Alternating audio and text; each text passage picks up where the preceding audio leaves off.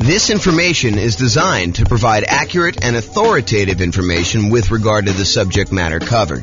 It is offered with the understanding that the presenters are not engaged in rendering legal, accounting, or other professional services. If legal advice or other expert advice is required, the services of a competent professional should be sought. Welcome to the Rockford Real Estate Investing and Real Estate Financial Planning Podcast.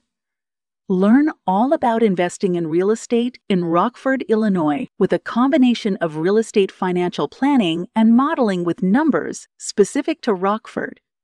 Plus, syndicated, more generalized recordings of live and pre-recorded real estate investing classes, not all of them specific to Rockford. Be sure to stay tuned after the podcast for a message from our sponsors. Well, good morning and welcome, everyone. I am James Orr, and today we've got a crazy cool class. We're continuing on with the series about how to improve cash flow. And today we're going to cover the section on how to improve cash flow when we're thinking about financing your next rental property. So let's jump right in, because we got kind of a lot to cover. So this is sort of the framework we've been working from. So far, we've talked about how to improve cash flow when searching for a property. We covered that in a previous class. Today, we're going to be focusing in on this section right here, all the different things we can do to improve cash flow when financing our next rental property. And then in subsequent classes or subsequent classes, depending on how you like to say that, we will talk about how to improve property cash flow when we talk about the strategy that we're going to use, what real estate investing strategy we're going to implement, and then how to improve cash flow by improving the property itself, and then how to improve cash flow during the marketing of the property in order to find a tenant or a tenant buyer, and then how to improve cash flow when we own the property. And then finally, we'll finish up with how to improve cash flow on a property while we're renting it. But today we're going to focus on how to improve rental property cash flow when we're financing. And there's quite a bit to cover, because this is probably the largest section. I don't know if I would say it is the largest improvement section, whether it will have the biggest impact. I think some of those biggest impact things are more around strategy and maybe even owning. The financing thing definitely has an impact, but I think some of the other ones like strategy and when you own the property and maybe a couple other ones are larger in size. And by larger in size, I mean you have a very high probability of being able to improve cash flow by the largest amount when you think about some other things. Now, financing, there are definitely a bunch of things we can do to improve cash flow. Some of them you will choose to do. Some of them you will choose not to do just because it doesn't make sense for your particular situation. But we will cover them all so that you have good comprehensive knowledge on all the different choices available, and then you can make a decision. All right, so what I've done, which I didn't do on the graphic, but I've done here, is I've broken it down into sort of subcategories for financing.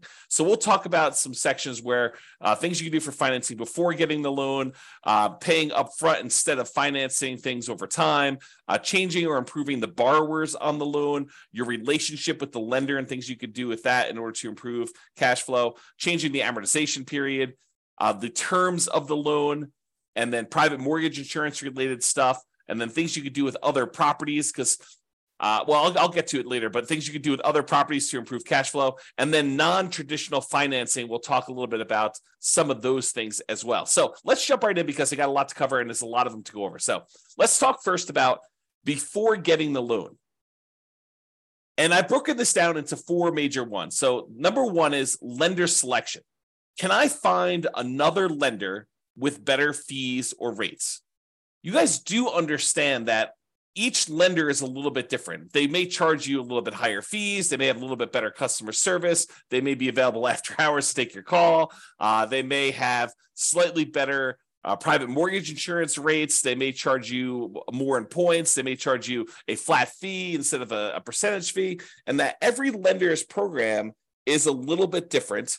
And that's one of the reasons why when we get to the class on how do you evaluate and compare lenders, why it's so difficult to compare these lenders, because not only do they charge different fees, but they sometimes call their fees different things. So one of the things you can do in order to improve your cash flow is look at different lenders and find a lender that has better fees and rates. Now, I'll point out a warning about this.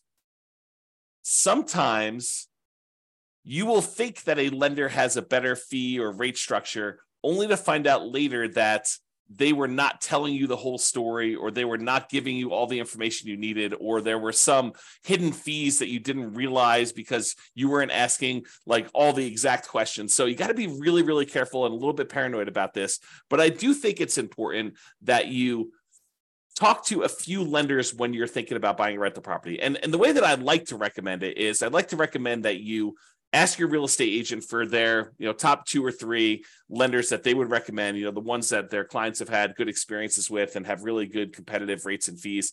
And then call them all on the same day. And you may want to add 1 or 2, maybe the bank, the credit union or the bank that you bank with, just to kind of see where they are as well.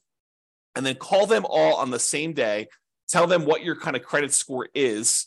This is the short version of the class on how to evaluate the lenders, but tell them what your credit score is. Tell them you'll let them pull it if we decide to go with you together. But then I'd like you to give me a term sheet showing all the fees and costs of doing the loan and what the rate I would be able to get is with no points. And then I think you want to sort of price it out with no points. And then if you decide later you want to buy down points, maybe you go and reprice this stuff again. But I think for the most part, you're going to price it out based on no points. And then you're going to make your decision based on that. So that's the very, very short version. There's a lot more detail in the class when we talk about evaluating, comparing lenders. But lender selection is a way that you can save yourself, I don't know, I'd say conservatively thousands of dollars. In some cases, it's hundreds of dollars, but if you're really looking at the wide range of what different lenders offer, this could be thousands of dollars, and thousands of dollars could be used to do other things like buy down the interest rate as an example and get a better cash flow on the property. So lender selection is really important. I think you should focus in on that. You can also choose to select your loan by closing costs. Can you pick a loan that's going to have lower closing costs, especially if you're financing in the closing costs, you're going to be adding those to the loan by looking at the different ones and saying, hey, look, if I go this strategy, then I will have slightly higher closing costs than if I go this strategy, and making a educated math-based decision about which one of these you should pick, because closing costs can vary depending on the loan. And some of it may be like upfront private mortgage insurance. Some of it may be the closing costs that particular lender may charge, or the program has specific closing costs that you need to pay, like certain fees, especially if you're doing like some type of down payment assistance program or something like that. Those can have additional closing costs associated with them, which you may or may not want to choose that particular loan program in order to get that particular program because it has these extra fees. So just be aware that closing costs can vary a little bit depending on which program you have, and compare those if you're going to consider multiple loans. The next thing about before getting your loan is whether you should lock or float your interest rate. I think we talked about this when we were talking about searching for property strategies when we were searching for property, but it applies when you're doing your financing as well. Should you decide to lock in your interest rate now, and will rates go up or will rates go down while you're waiting to actually close on your loan or lock the rate finally in order to get the loan? And this could be a pretty significant difference. Rates have been on the move. I remember some clients about a year ago, because it's been about a year since we saw rates jump from, that 2-3% range to now up to almost 7%. I had some clients who were under contract on a property and they thought that the rates had bumped up a little bit. And they thought, well, maybe they'll come back down. They did not come back down. And they ended up getting a pretty significant bump in their rate by choosing to wait to kind of let their rate float while they're waiting to actually close on their property. So definitely talk to your lender and your real estate agent about whether or not, what's going on in the market and whether they think it's a good idea to lock your rate in right now. And then you won't be exposed to any increases in interest rates while you're waiting to close, or if you should float your rate because they think that there's going to be a short-term movement. Now realize they cannot predict the future. As much as you'd like them to, your mortgage broker is not a fortune teller. They do not have a crystal ball. They can't tell you, I will guarantee you that rates are coming down, because no one really knows. Sometimes we think that things are going to happen, and then some world event happens that kind of derails the whole idea, or maybe they were just wrong about their prediction. But I could totally see a real estate agent or a lender telling you, oh yeah, we think rates are coming down. The Fed's going to, make an announcement on Tuesday. And between when they, make this prediction and Tuesday comes along, a country attacks another country and it throws a whole bunch of chaos into the mix, and maybe the announcement they thought was coming does not come, and there's a lot of uncertainty in the marketplace, and that causes rates to go up. So we never really know what's going to happen, and so there's always some inherent risk, which is just part of life, and so you just need to deal with this and think about it. In some cases, it's better to lock it. In some cases, it's better to let it float. All right, and before getting the loan, here's another one related to financing. Can I offer less on my offer and still get it accepted to reduce my purchase price, which will ultimately lead to a lower monthly payment, which will lead to improved cash flow? So can I offer less on the property I'm buying to improve my purchase price? That's just something to think about. Talk to your real estate agent to see if that makes sense in your particular situation. In some markets, doesn't make sense. You're not going to get the offer accepted if you offer less. In some markets, you can offer less and still get your offer accepted. So it's definitely an expertise thing with your real estate agent in that market as to whether or not you could offer less and do it. And if you remember my general rule of thumb, for every $10,000 less that you offer, it works out to be approximately $50 per month in payment. Now, that varies with interest rate, and that's based on around 4 to 6% sort of interest rate. It's a little bit less, a little bit more, depending on what it is. But that's the general rule of thumb. For every $10,000 less that you finance, it's about $50 more if it's a higher interest rate, a little bit less if it's a lower interest rate. All right. So those are all the things you can do to improve cash flow before getting the loan. Now let's talk about paying upfront instead of financing. This is the group about things that you could pay for instead of financing them in.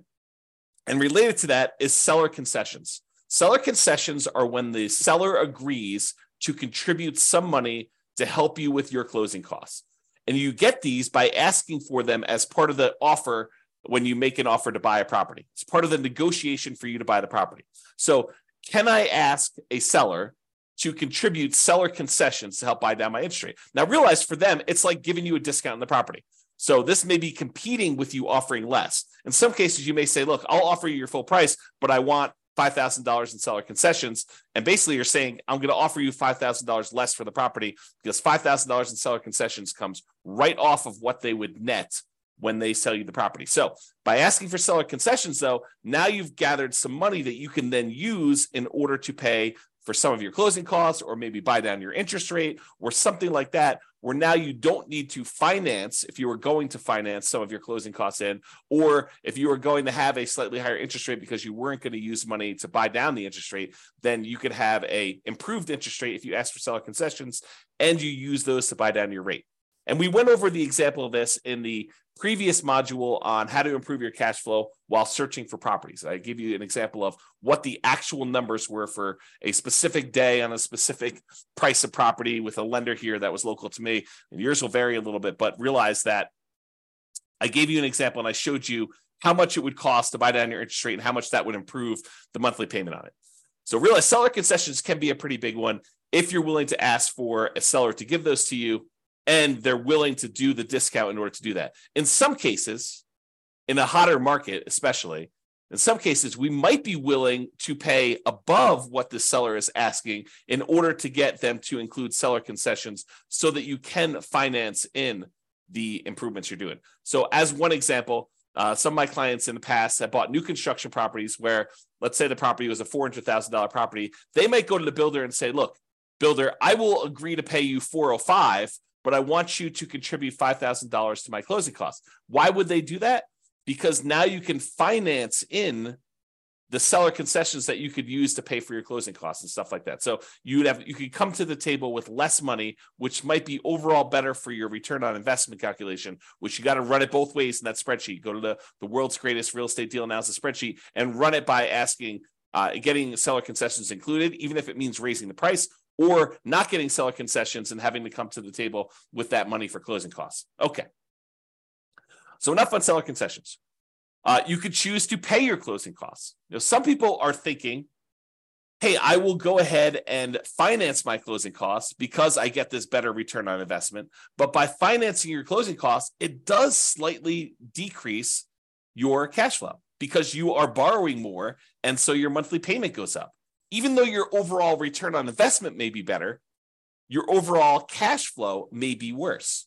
And so this is a calculation you need to do for yourself. You need to decide by running this in the world's greatest deal analysis spreadsheet. You need to go figure out and say, look, if I decide to pay for my closing costs up front, maybe my overall return, when we look at the 4 different areas of return, appreciation, cash flow, debt pay down, and cash flow from depreciation, the tax benefits part. We're not talking about reserves here, but those do come into play. But really, we're looking at all those returns. We're saying, look, overall, if I have to bring less money to the table, my return on investment looks better. However, my cash flow number might be slightly worse. And so by choosing to pay for closing costs up front out of pocket, instead of financing them, it may actually improve your cash flow. And if you're really, really focused in on that cash flow number, this is a way for you to improve cash flow. Okay? All right, let's talk about private mortgage insurance. Remember, private mortgage insurance is insurance that the lender asks you to pay to protect them in case you default. The idea is this. The lender says, look, I really want you to put 20% down in order to finance this property. But you really want to finance this property and only put 5% down. So they say, I will reluctantly agree to make you a loan if you only put 5% down. However, what I need you to do is I need you to hire this third-party insurance company, and I want you to pay them their premiums, their insurance premiums, such that if you default on the loan, they will make me whole. If I need to go sell this property and I have a loss because you didn't put 20% down and there's not this cushion of equity protecting me, if I need to foreclose on you for me to be able to sell it, get out of the property and make all my money back, including all the attorney's fees and probably selling at a slight discount and all those different things. So there's usually a 20% cushion of equity if you put 20% down. If you're only coming in, you're only putting 5% down, they want you to go pay a third-party insurance company that will protect them in case they need to sell the property because you defaulted, they foreclose, and they need to get their money back. And so you say, I will agree to that. I will pay this monthly fee or an upfront fee in order to have this insurance company protect you because I'm only putting 3.5% down or 5% down or 7% down or 19% down. Anything less than 20% is typically what you need for PMI, what they require for PMI. Okay. So there's a couple options with PMI though.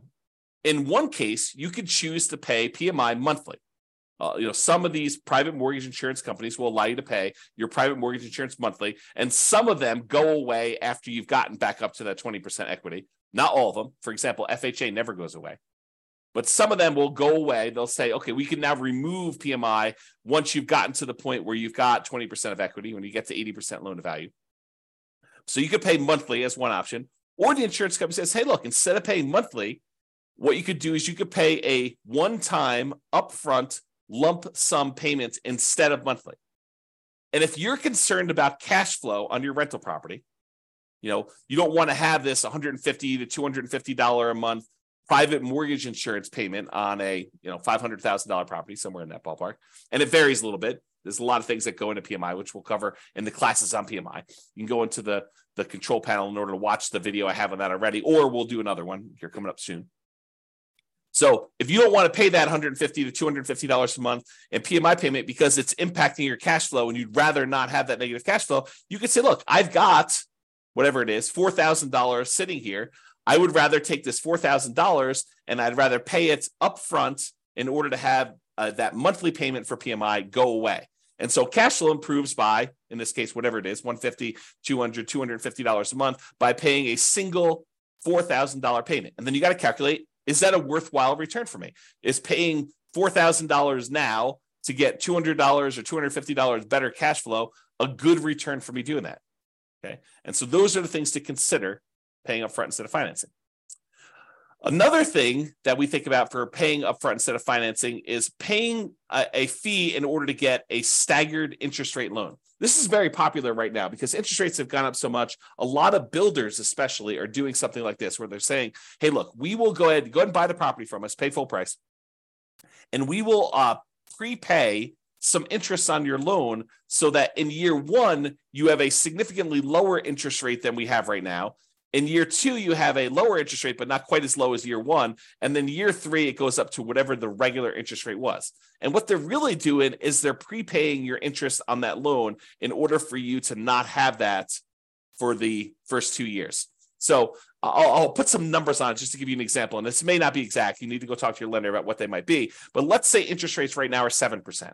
So you go to the builder, you say, look, builder, I want to go buy this property. It's a $400,000 property as an example, and I'm going to pay you, and the interest rate I can get with the lender is 7%.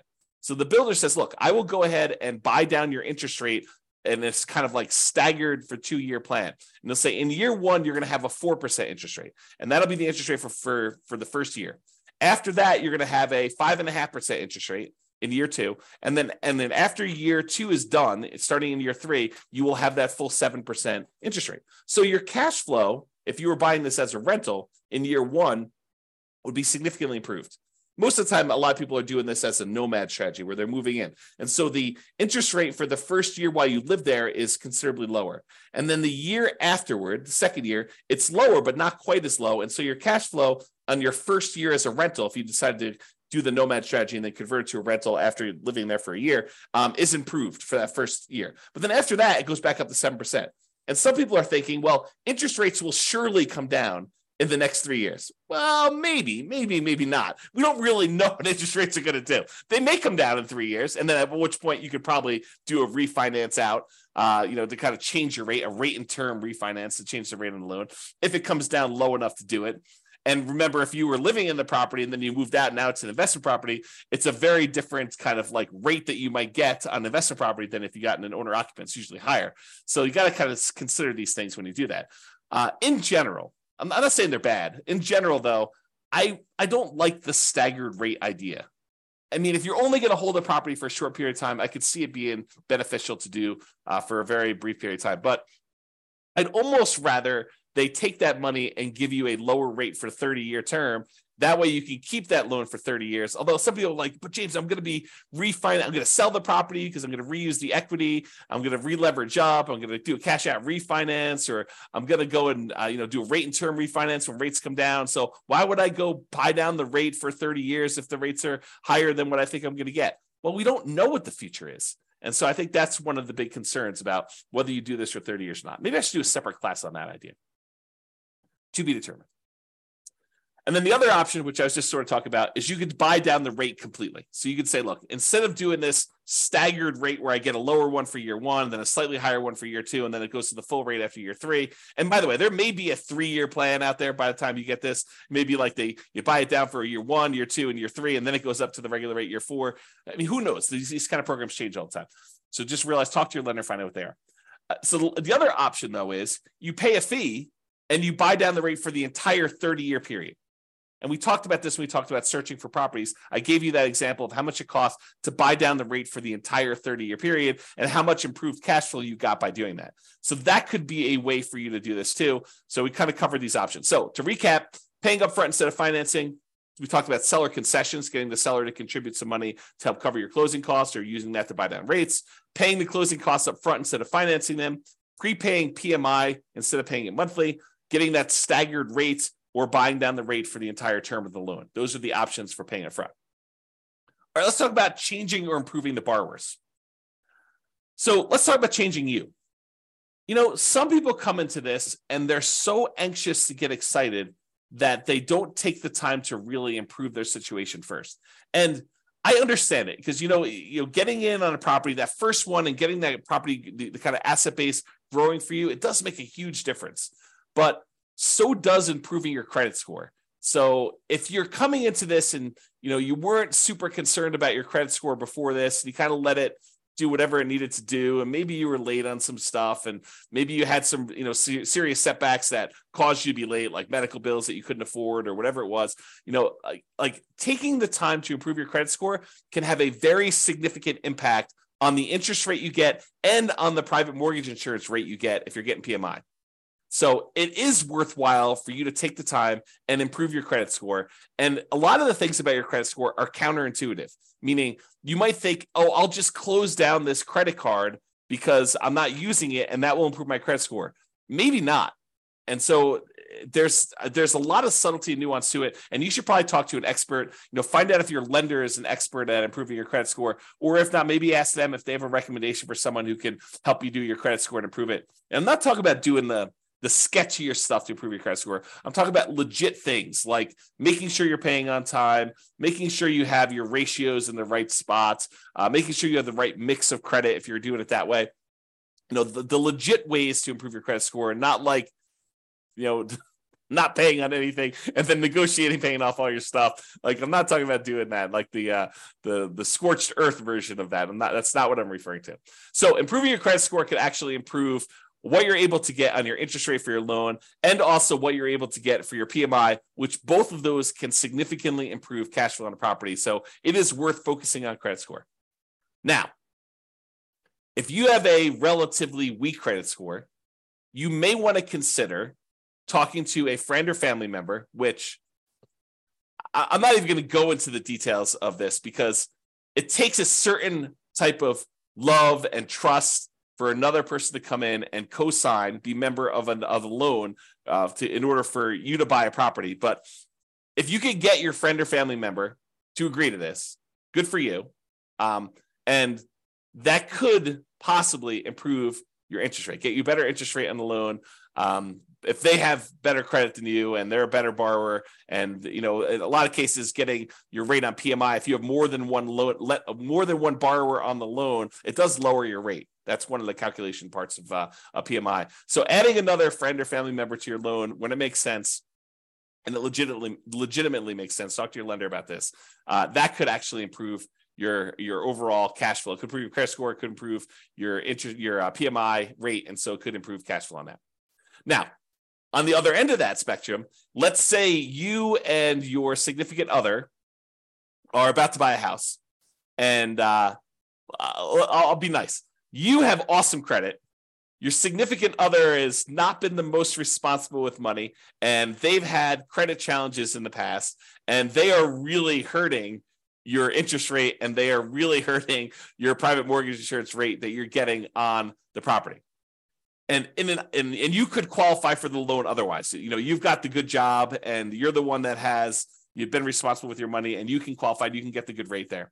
So you might want to consider, even though you love your significant other, you may want to consider getting the loan without them on it, so that your overall cash flow and your private mortgage insurance, or your overall cash flow, but your loan interest rate and your PMI rate are better, and you therefore have cash flow. You do not need to voluntarily take a worse cash flow position for love.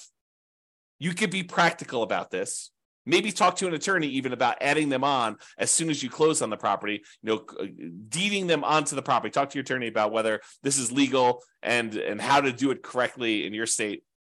But you could maybe go get the loan yourself, buy the property yourself solo, and then add in your significant other for the sake of love after you close on the property. That way you get the benefit of the better cash flow, the better PMI rate, and they also then own the property with you if you're doing that. And as an aside, some married couples will go ahead and buy properties independently.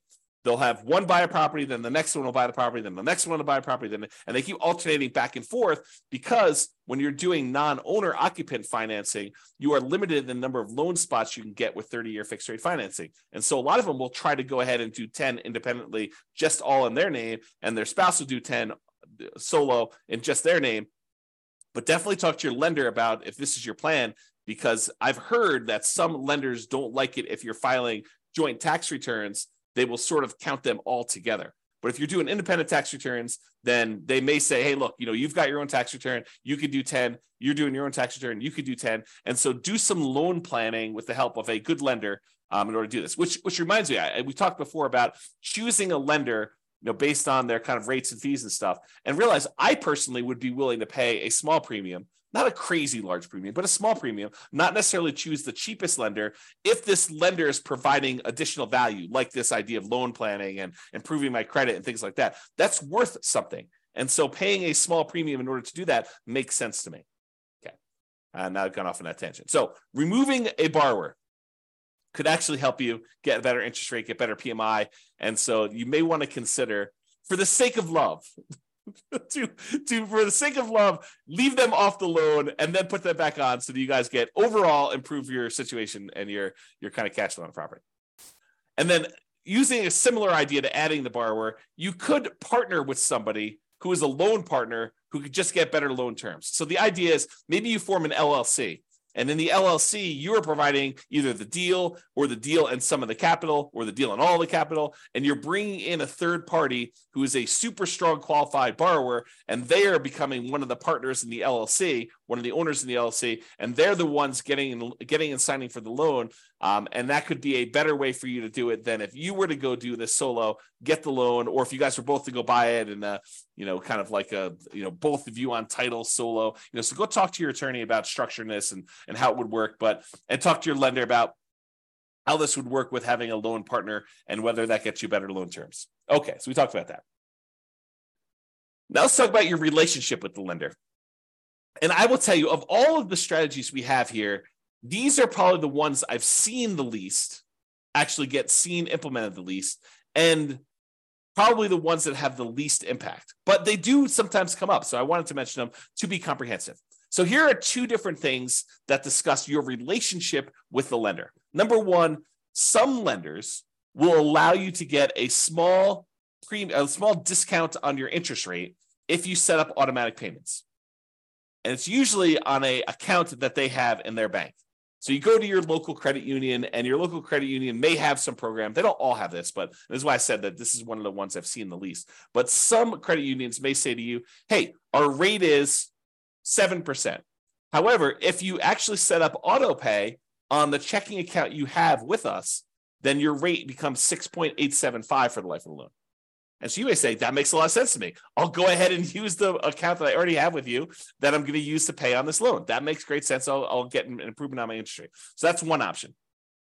Some credit unions or banks or whatever it is may say to you, hey, look, if you have a investment account with us, you may get a slightly better interest rate if you have a savings account, a checking account, and your investments all with us and your mortgage. We might give you a small interest rate benefit by being a ideal customer that has a much larger relationship with you. Or they may actually say, hey, look, if you have more than X number of dollars on deposit with us, whatever that is, $25,000, $100,000, $500,000, then we will give you our preferred lending criteria, tier, whatever it is, in order to do that. You tend to see more of those with commercial loans, although maybe you see with residential loans. Again, I don't see this very often, but I've definitely heard about people getting these benefits. I had one client at closing told me about their lender was giving them some type of preferred rate for doing some of this stuff. So check with your lender, see if that's appropriate for you. All right, change the amortization. Amortization has to do with the period of time over which your loan pays off. If you say you have a 30-year amortizing loan, that means that by making regular monthly payments, the loan will be paid down to a zero balance after 30 years. Or if you have a 15-year amortization, it means that a 15-year loan, by making the regular monthly payments, will be paid off down to zero at the end of 15 years. Okay, so when we talk about amortization, I'm talking about kind of like the period of the loan or how the loan is amortized to do that. So for example, with an interest-only loan, the loan is not amortized. You are only paying the interest that is due, and the balance of the loan is staying the same throughout that period of time. So you may be paying just the interest, no additional money toward the principal or the amount that you owe on the loan, and so the balance of the loan is not going down. Well, by paying interest only, that does improve cash flow. So you could choose, if your lender offered this and you were willing to do this, to say, look, I'm not willing to have a 30-year amortizing loan. I want to have an interest-only loan. Then you'll always owe the same amount unless you pay extra and reduce your principal. But I want to pay the same amount and only pay the interest on the loan, which would improve cash flow. If you think about it, this is part of our deal alchemy class. But if you think about the 4 areas of return we sometimes talk about, the appreciation part of the return, the cash flow part of the return, the debt pay down part of the return, and the cash flow from depreciation or the tax benefits part of the return, plus the reserves. But if you think about those kind of primarily 4 areas of return, what we're doing by doing an interest-only loan is we're using deal alchemy in order to say, hey, look, instead of taking the return we're getting from paying down the loan, the amount of money we'd be paying in principal, we're moving that return up into the return quadrant for the cash flow. So we're saying, look, we're taking a 0 return on debt pay down, and we're moving that to the cash flow portion of our return. So that could improve cash flow by doing that. So you could do an interest-only loan if you wanted to do that instead of having the loan be paid down. there are some rare loans out there, less common these days, but I wanted to include this to be comprehensive, where you can pay less than the interest that is due. So if you think about it, you have a $400,000 property, a $400,000 loan, you're paying 7% interest on it. They can calculate out how much interest is due in that month. If 7%, times the 400,000 divided by 12, that's how much interest is due in that first month. But if you decide to pay less than that amount, then the balance of the loan increases. It goes up. You no longer owe $400,000 after the first month. You might owe $400,200. And then the next month, your interest that is due is actually higher. And so if you have this negatively amortizing loan, the loan balance actually increases each time you make a monthly payment because you're not even paying the full amount of interest that is due, which improves cash flow, oddly enough, right? You're basically taking that debt pay down part of the return, and instead of making it zero with like an interest-only loan, you're making that negative. And then you're moving that return up into your cash flow part of your return because those things, they're kind of like opposite ends of kind of like a balance where if one goes down, the other one goes up, right? You think about it that way. So in this case, if you were willing to take a negative amortizing loan, which most of the time I don't recommend this because the amount you owe in the property is actually increasing each month. It's kind of a weird position to be in, but you could actually do this in order to improve cash flow. All right, rate from loan term. So I don't know if you realize this, but if you get an interest rate on a 30-year loan versus the interest rate on a 15-year loan, the interest rate on a 15-year loan tends to be lower than the interest rate in a 30-year loan. So if you go to a lender and you ask them for quotes for both a 15-year loan and a 30-year loan, the 15-year loan will have a lowest interest rate. It'll have a higher payments because you're paying off the same loan amount over a 15-year term. So the amount you're paying in principal goes up considerably. So the payment amount on a 15-year loan will be much higher, and the payment amount on a 30-year loan will often be much lower. However, the interest rate on a 15-year loan will be lower, and the interest rate on a 30-year loan will be higher. Okay, so you could go to a lender and say, I'm going to change my loan term in order to change the interest rate, which might impact your cash flow on a property and may be beneficial for you. It's not going to be beneficial from a pure cash flow perspective, probably change from a 30-year to a 15-year loan, but it might actually improve your overall return on investment numbers. Although you'd have to do the math on that. And I think most of the time it would not, but you can do the math and see. Okay. Loan term. So this is part of changing the amortization. Can I change the loan term? For example, instead of getting a 30-year loan, you could try to get ready for this? A 40-year loan. Because 30 years is not long enough. If we spread this thing out over 40 years, that's better, which they're offering them now. It's my understanding. There are some options for getting 40-year loans. They're rare still, might be hard to find, but I've heard of people getting these 40-year loans. I think my friend Jason sent me over an email talking about 40-year FHA loans, if I'm not mistaken. I was like, that's crazy. So anyway, if you got a 30-year loan, the payment on that would be higher. Hard for me to even say. 30-year loan would be higher than if you got a 40-year loan for the same reason that a 15-year loan would be higher than a 30-year loan, right? If you're trying to pay off a $400,000 loan over 15 years, the payment for that's going to be higher than if you try to pay off the same $400,000 over 30 years. Well, you could do the same idea. If you go from 30 years to 40 years, your payment will actually go down. And so that would improve cash flow. Something to consider. All right. So we've talked about changing the amortization. Let's talk about loan terms. Loan terms are sort of like the things that go into the loan. So amount borrowed. Could you put more down, larger down payment, to reduce the amount that you're borrowing? Or could you buy a less expensive property, put the same percentage down, and reduce the amount you're borrowing? Because by reducing the amount you're borrowing, that would improve your cash flow. So change the loan terms. Either put more down or reduce the amount that you're borrowing by buying a less expensive property. You can also adjust this by adjusting the loan to value. Can I put more down to improve my interest rates by doing a lower loan to value? For example, if you put 20% down to buy an investment property, they will quote you a certain interest rate. Let's call it 7.5. However, if you put 25% down, if you put 5% more down, not 5% more of the 20%, but 5 points more. So 20 to 25. I know that's confusing. Put 25% down instead of putting 20% down. then they will give you a lower interest rate. It may go from 7.5 to 7%. It's that significant. So a lot of times when you run the math, if you've got the ability to come up with extra down payment, one of the biggest jumps you tend to get is going from that 20% to the 25%. And they do usually have jumps for 25 to 30 and 30 to 35. They just tend to be a little bit smaller. But there's a big risk, or at least perceived, it probably is true, but there is a big risk reduction for them by having you go from 20% to 25%. And so they will often give you a better interest rate from going from 20% to 25%. And it can be significant. This could be a significant way to improve your cash flow from two perspectives, right? First of all, you're borrowing less because you're putting more down.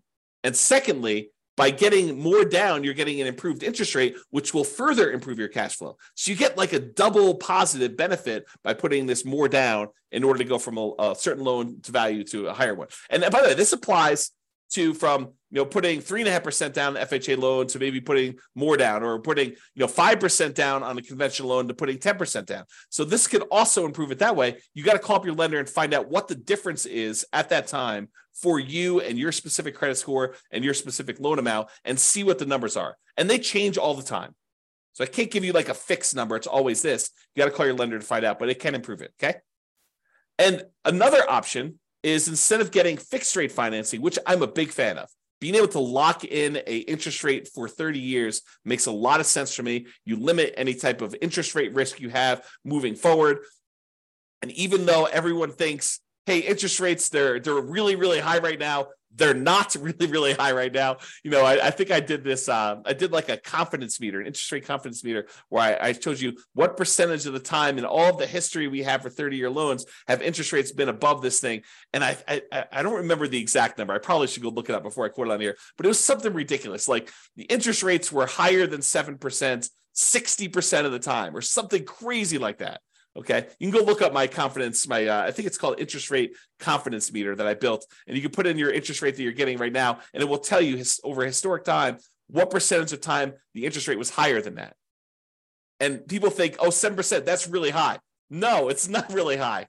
It's not even a halfway, or half the time it's been more than that. Okay, so could interest rates go back down? Absolutely. Could interest rates go up from here? Absolutely. And so getting a 30-year fixed rate financing eliminates that upward risk you have and locks you in. Now, there's a great benefit of getting these 30-year fixed year financing, because if rates do come down, you can choose to pay a little bit of money and ratchet that rate down. You could go from 7% back down to 5 or 3 if it goes back down that low.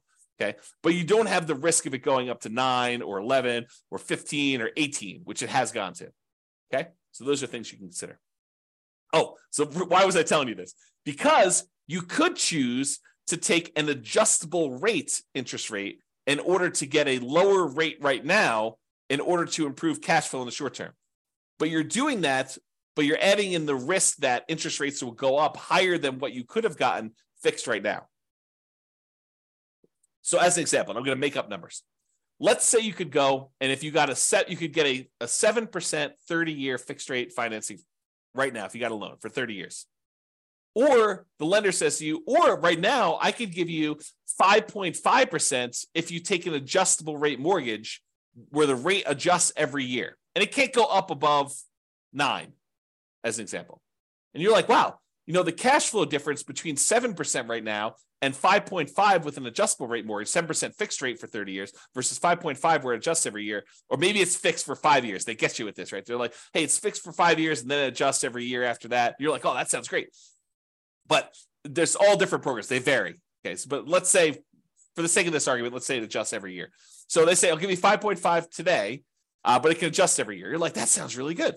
I'll get better cash flow, and rates are surely going to go down. They're just kind of like got this like bump right now because we're trying to get inflation under control. And as soon as inflation gets under control, we're going to drop rates way back down to 3. I'll refinance out. This will be a win all the way around.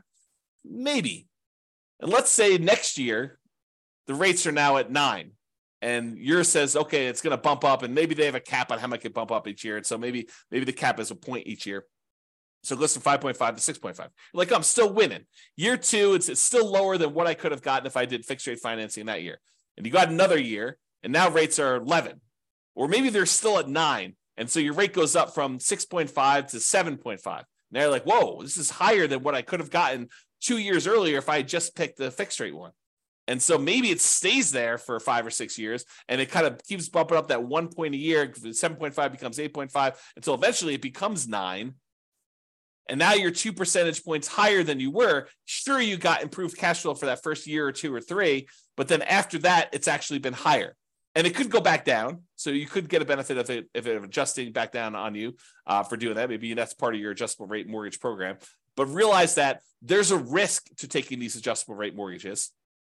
And you need to decide if you're comfortable with that risk or if you'd prefer to lock in some type of 30-year fixed rate financing, eliminate that risk from your portfolio. And we'll talk about this when we go into the risks of real estate investing and how to mitigate those. This is one of the ways to mitigate it.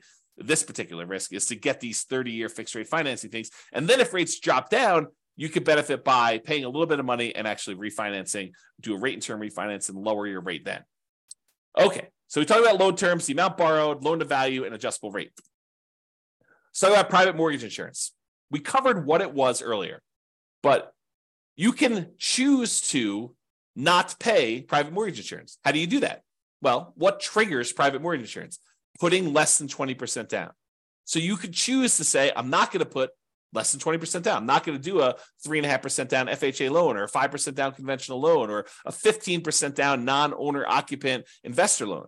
I'm going to choose to save up a little bit more, get to the point where I have at least 20% down, in many cases, maybe 25% down, and not have to pay PMI at all. So can I put more down to eliminate or even reduce? Because if you put more down, even if you don't get rid of the PMI, it does reduce the PMI, the private mortgage insurance premium that you pay. The premium on someone putting 3% down versus putting 5% down is different. It costs you more in private mortgage insurance if you only put 3% down than if you put 5% down. Why? Because there's more risk to the insurance company in case you default. It's as simple as it is. Okay. Or if you aren't willing to put more down to get rid of this, you could choose a loan program that does not have monthly PMI. As an example, if you have VA eligibility, the ability to get a VA loan, you served in the military. There's some other eligibility requirements, but that's the primary one.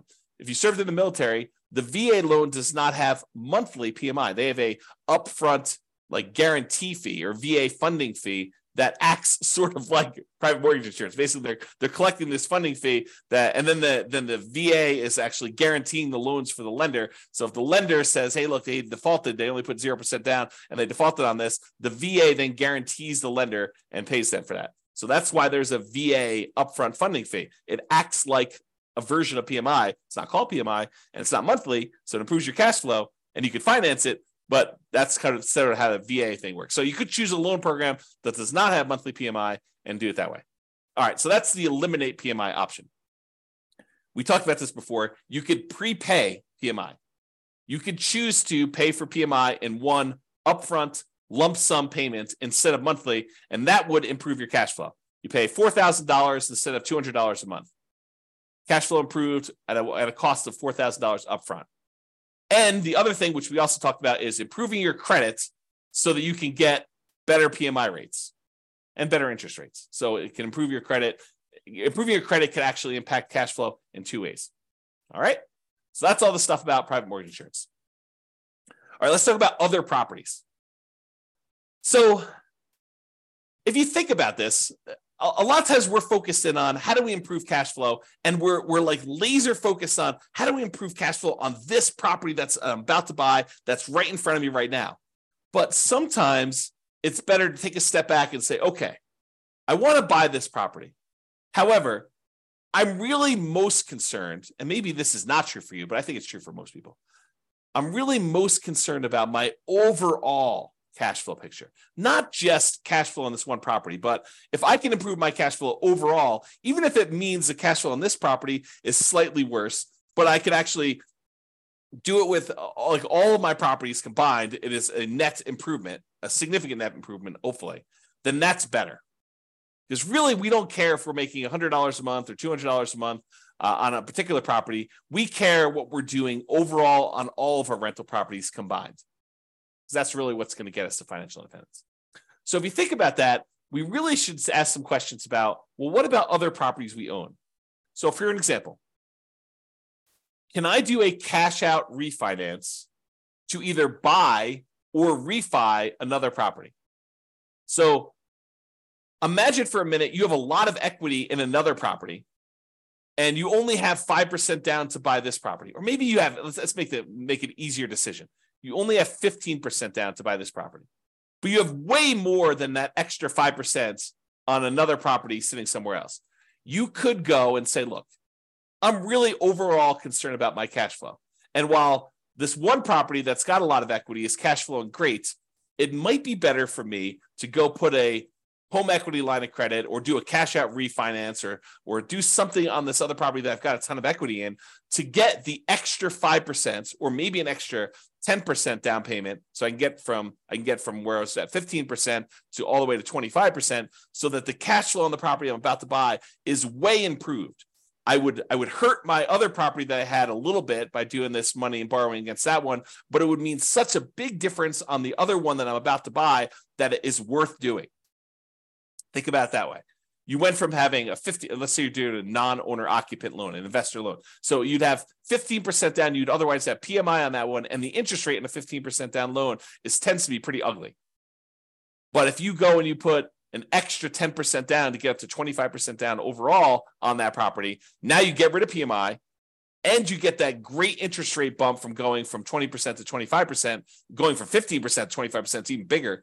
And so now you have an improved interest rate, you're borrowing less, and you're getting rid of PMI. The cash flow improvement by doing that may be so much better than the cost of doing the HELOC or whatever it is over here on this loan. And it may be worthwhile for you to do that. That's just sort of one example. There may be another example where you literally have a free and clear property. You don't have a mortgage on it at all. And it may be better, easier, mathematically better, improved cash flow wise to do a cash out refinance on that one, take some or all of that money, and then use that to buy the next property in order to make that one better. Or maybe even to do a refi on that property. In some cases, you may choose to take money from another property that you have, maybe a free and clear one, and get down below 75% loan to value so that you could do a better rate and term refi on that one. And you're kind of moving equity around in order to improve your cash flow position. Just things to think about, okay? And I think I covered this next one with my first example, cash out refi for a larger down payment. So we talked about borrowing money from another property where you took money out of that in order to get from 15% down all the way up to 25% down. And so it may make sense from an overall perspective to do it that way. And then the other thing to be aware of is there are limitations once you get to a certain portfolio size on your ability to do cash out and rate and term refinances. For example, and this changes all the time, so go check with your lender about what the current rules are. But for example, my understanding is that right now, and I've not done this recently, so you don't want to check with your lender, make sure that even what I'm saying is appropriate for this instant in time. But right now, my understanding is that if you have 10 loans on 10 properties, you cannot do a rate and term refi on any of your investment properties. You need to have less than 10 in order to do that. So before you go buy your 10th property, or before you get yourself in a situation where you're going to limit what you can do, look at your whole portfolio and see if there are changes you should do before you buy your next property. So should you do a rate and term refinance or a cash out refinance on a property before you buy your next property, where it makes sense to do that because now you have less properties? We sometimes see this, although I'm not sure it exists anymore, but sometimes we see this when you get over 4 loans. The rates when you have less than 4 loans is one thing. The rates when you get over 4 loans might be something different. So check with your lender about rules that might apply to you and ask them the questions like, okay, so I'm thinking about doing a rate and term refi in the future. Is this going to affect me doing that? And these things can change. So they may not tell you something that applies a year or 2 or 3 down the road because there may be a change of policy, but using the rules right now, are there limitations on that? Okay. And then I have a note here, not just improving cash flow on the property you're buying, but on other properties before you can't easily fix it later. So we may not be talking about the property you're buying. We may be talking about your whole portfolio and fixing anything that could potentially, you don't want to paint yourself into a corner by buying this property now and not taking care of the other stuff ahead of time. That's what we're talking about. All right. Second to last slide, non-traditional financing. If you have cash, you could just pay cash for this property and avoid financing altogether. Someone says to me, hey, James, so interest rates are at 7%. I don't want to pay the 7% because, the interest rates are really ugly and the cash flow gets really ugly. What can I do? And I tell them, you could avoid the interest rates altogether by paying cash. And they're like, oh, no, James, that would take forever. I only have, 5% saved up. I would need to save up for whatever it is. And that would take forever to do that. And, I don't want to do that. Then I'd be way far behind. Well, having done modeling on saving up until you have enough to buy free and clear properties and how long that takes to be financially independent, doing that strategy where you buy rental properties free and clear using the same savings rate you'd have if you were buying rentals much faster, doing the 5% down or 20% down or 25% down. So I can compare the time it takes you to be completely financial independent, saving 5% down, buying owner-occupied properties, moving in, living there for a year, converting those to a nomad when you save up another 5%, to 20% down where you buy non-owner-occupied properties, to doing 25% where you buy non-owner-occupied properties, to saving up and buying properties free and clear. The extra time it takes to buy the properties free and clear is nowhere near how much extra they think it is. It's a relatively small difference to buy properties free and clear. So if you're really, really paranoid about this, if you're like, look, 7% interest rates, cash flow is really ugly in my marketplace, even with all the things that I can do in order to improve cash flow, it's not the end of the world if you save up and put more down, whether that's free and clear or 50% down in order to get to the point where you don't have negative cash flow. Like it doesn't take that much longer if you do that strategy. It's more discipline, and you got to do some stuff with the money in the meantime. But think about it this. Well, I'm not going to go into this. There's a whole class coming on this idea of speed versus the speed of 5% down or 20% down, 25% down versus buying properties free and clear. And probably another class eventually on 50% down. I just haven't run the numbers on putting half down, which I just need to do, right? So it's not hard. I just need to take the time to do it. All right. So you could pay cash, which would significantly improve your cash flow, which is one of the reasons why it's not that much longer. Because when you buy a property all cash, it makes up a huge amount of ground to you having the amount coming in that you need in order to be financially independent. When you buy a property that you put a little bit down and you only have a small amount of cash flow, well, it doesn't contribute that much to you being financially independent. But when you buy a property free and clear and you have all of the cash flow, minus your kind of taxes and insurance and maintenance and vacancy, but you don't have a mortgage payment, which is usually a pretty large chunk of that, and your cash flow is very, very large, you don't need very many free and clear properties to get to the point where you're financially independent. Whereas if you buy ones that have small amounts down, 5%, 10%, 20%, 25% down, then the amount of cash flow you get on those is a lot smaller. You need a lot more, or you need a lot of time for them to build up to the point where they have cash flow going. So math is really interesting. All right, I've gone off on a tangent long enough on that one. So you could pay cash. And would it be better to do that as a consideration for you? You could choose to seek out private financing.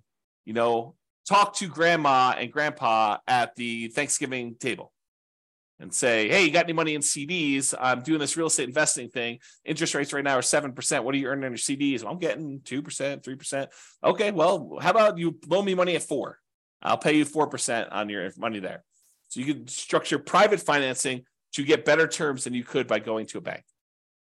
Or all the creative financing things like owner financing, where you negotiate with the seller to get like purely bespoke financing terms, where it doesn't matter what the market's doing. You and the seller come to terms over what interest rate they're going to charge you, whether that's 11% a premium or 3%, a big discount, or 0% in some cases, right? Depending on how you structure it. So you could do owner financing like that. You could do subject to or wrap financing. Subject to is where you buy a property and you leave the existing loan in place. You're buying the property subject to the existing financing.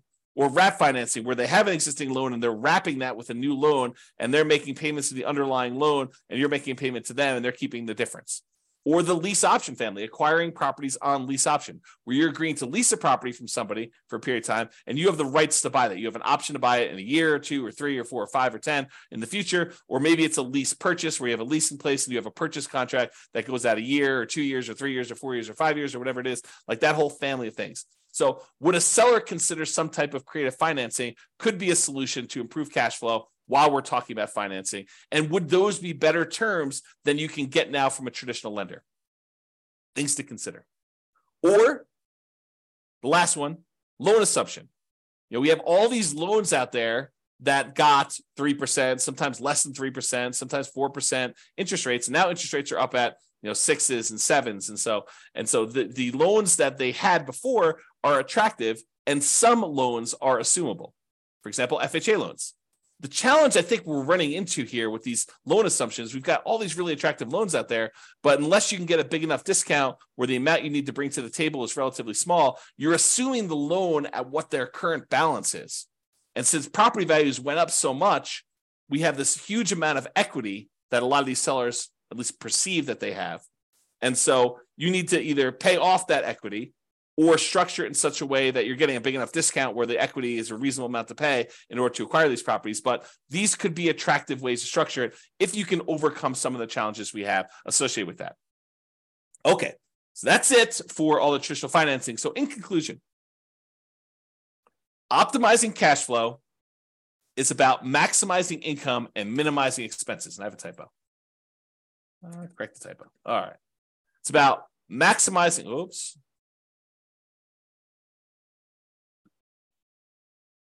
All right. It's about maximizing income and minimizing expenses. Your mortgage tends to be a very large percentage of your expenses on a rental property. It doesn't have to be, but it tends to be, especially if you're putting very little down. And there are several things you can do that impact the size of that expense, how big your mortgage payment is. That's largely what this class was about. Making financing a prime lever for improving cash flow. So if we can fix that very large percentage of your expenses, that allows us to significantly improve your cash flow, which is why this becomes such a big, robust area to focus on.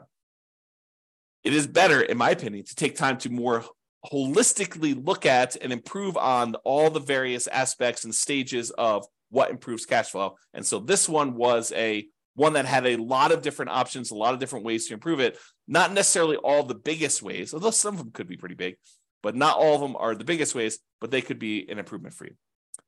All right, so that's it. Hope you enjoyed the class. This has been James Orr. Bye-bye for now. With home prices up, mortgage interest rates up, and rents up, but not quite enough to counteract the higher prices and interest rates. Cash flow on rental properties in Rockford is harder than ever. Book a call with the Real Estate Financial Planner to apply our proprietary 88 strategies to improve cash flow on your rentals. See the show notes for a link to schedule your call and improve your cash flow today. If you're a real estate agent, lender, or professional in Rockford that wants to help our real estate investor listeners, consider reaching out to learn about collaboration opportunities with this podcast.